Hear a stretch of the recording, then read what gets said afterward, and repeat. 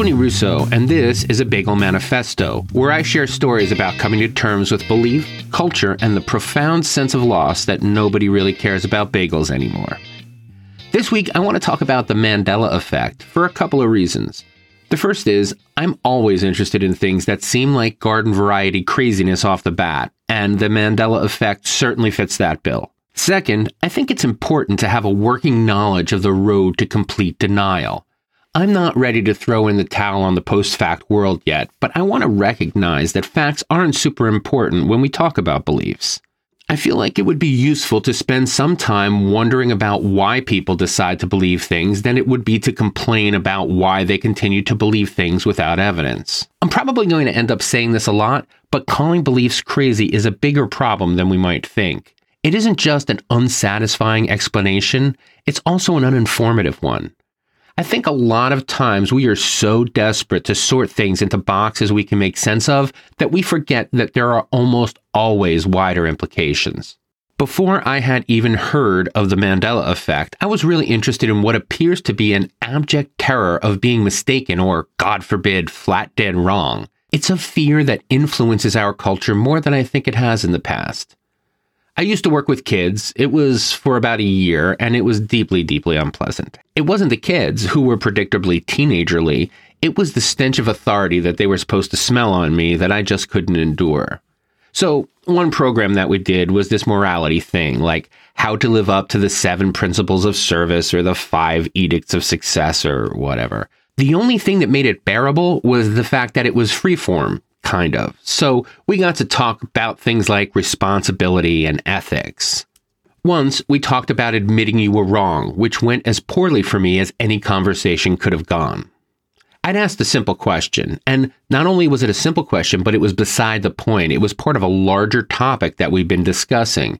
And so I said, if someone admits they were wrong, does it make you more or less likely to believe them in the future? The answer seemed obvious to them, and it seemed obvious to me, but we answered differently.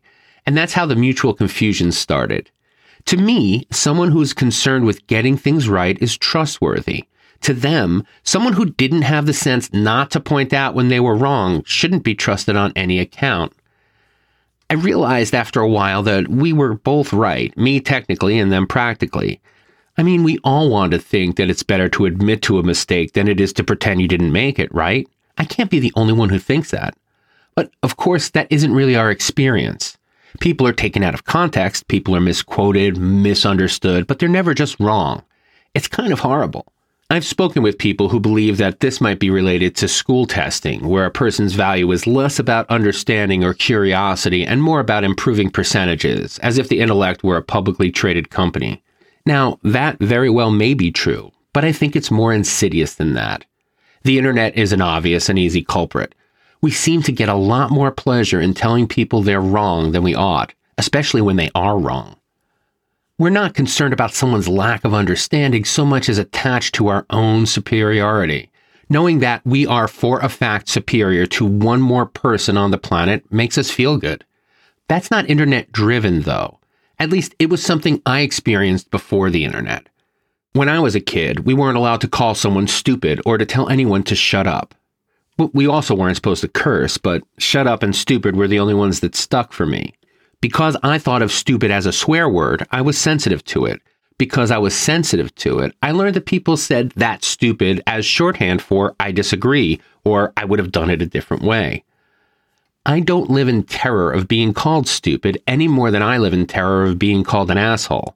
And it's not because I'm confident that I'm not stupid, and I very well may be an asshole, but those words have become curses. They're not like legitimate critiques. For some people, there's nothing funny at all about being called stupid. For many more, discovering and admitting to stupidity is just not possible. And those are the lights by which I came to understand the Mandela effect. Now, although psychologists have studied false memories for more than a century, their investigations didn't address the psycho-supernatural angle, especially in the cases of shared false memories. Shared false memories are a phenomena where a group of people all remember the exact same thing that didn't happen. One of the most famous examples is that there are some people who remember climbing the stairs to the Statue of Liberty's torch. They didn't. It's been closed since the First World War, but there's no lack of documentation of these stories. As someone who's been in the Statue of Liberty, I can tell you that the last leg of the ascent is up an absurdly tight spiral staircase. I guess it's an easy mistake to make, and it's one that's easily explained. Most people don't cling to this wrong memory. That's why it's not called the Statue of Liberty effect. But people are incredibly interested in the phenomena. People want to know why science can't explain these mass misrememberings. It's probably more the case of it isn't worth explaining. There are lists all over the internet of this phenomenon, but they read like a list of things people are likely to misremember about pop culture from their childhood. People with a genuine belief in the Mandela effect have taken this terror of being wrong to a paranoid extreme. The Mandela effect takes its name from adults being embarrassed into what looks like mild psychosis. Paranormalist Fiona Broome coined the term in 2010 following what sounds like an embarrassing mistake. She claimed famed South African leader Nelson Mandela was dead while he was still very much alive. Rather than just shrug it off as geopolitical ignorance, she doubled down. She talked about remembering his funeral from the 1980s. And then she started asking around. Once she did, she discovered many people thought the same thing, which meant that it wasn't a coincidence. And I should say that I've spoken with people about this who say, yeah, they do remember that Nelson Mandela had a funeral in the 1980s, but I know that I'm wrong. And I just am baffled by it. Allowing even for a second that Nelson Mandela might have died in the 1980s, why would he get a state funeral in apartheid South Africa? These aren't the questions we're going to ask or answer today because they don't matter, because it's all made up. But I really just had to say that. What we do have, though, is we have Fiona Broome running around asking people whether Nelson Mandela is dead. Or maybe she asked, do you know who Nelson Mandela is? She's not a researcher, so it doesn't matter what her questioning process was. She was looking to prove that she was correct and that many people had this shared false memory. And now she wants to look into the reason behind the shared false memory.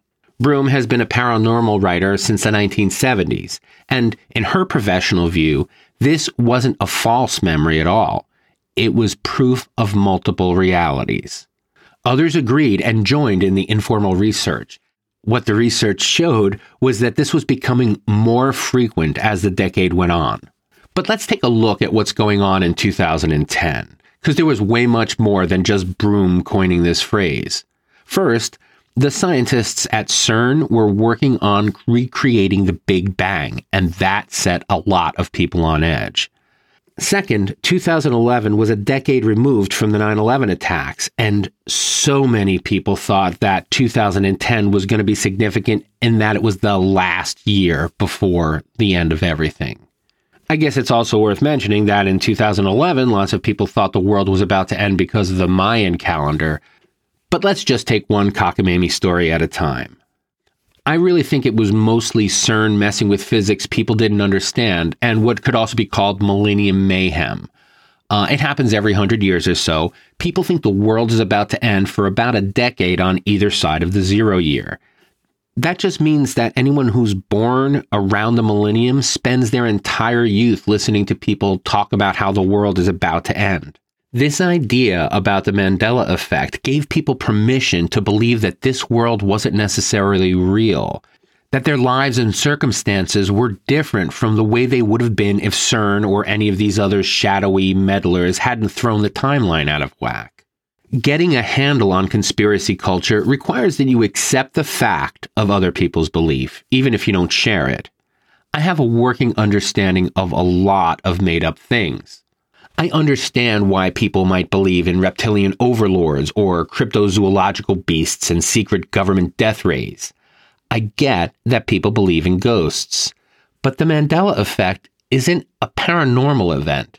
It's an insidious lie that prevents people from ever being wrong. It is so much worse than kooky. It's a weapon people use to justify their invented, fervent hope that our shared reality is somehow a sham.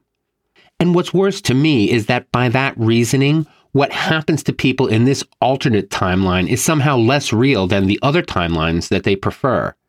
It's weird and telling, I think, that people are more comforted by the notion that Nelson Mandela died in jail without transforming the South African political landscape than it is that this is the only world we have. Of course, they don't think of it that way. In this example, you have to remember that they don't think about or care anything at all about South Africa. It's a selfishness. They like to think that there's no telling how much better their lives would be in this fictitious alternate dimension. They have this sense that something is missing, and as I always seem to find, they're right, but not in ways they could ever imagine. What's missing isn't access to liberty's torch or the end of apartheid in South Africa. What's missing is the tacit agreement that we occupy the same reality and are connected to everyone else through that. Increasingly, history and cultural events have become something of a choose-your-own-adventure game. We can disagree about the significance of literally any event, and it is just easier than ever to accept the facts that support our worldview and disregard those that don't. But that only makes sense if we are more committed to being right than we are to understanding things a little bit better. I think so many of these conspiracy people are keyed into the fact that reality is in flux, but they think of it as a time traveler kind of way instead of related to the ways we interact with one another. I feel like time and the hard facts of physics will sort a lot of this out. But in the meantime, it's worth recognizing that the mania for being right is something that appeals to everyone.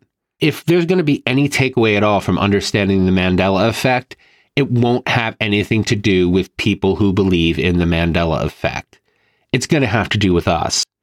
It wouldn't hurt when we think about what we believe, whether we believe it because we want to continue to be right or because we still think we're right. And if we're not sure, it certainly wouldn't hurt to find out.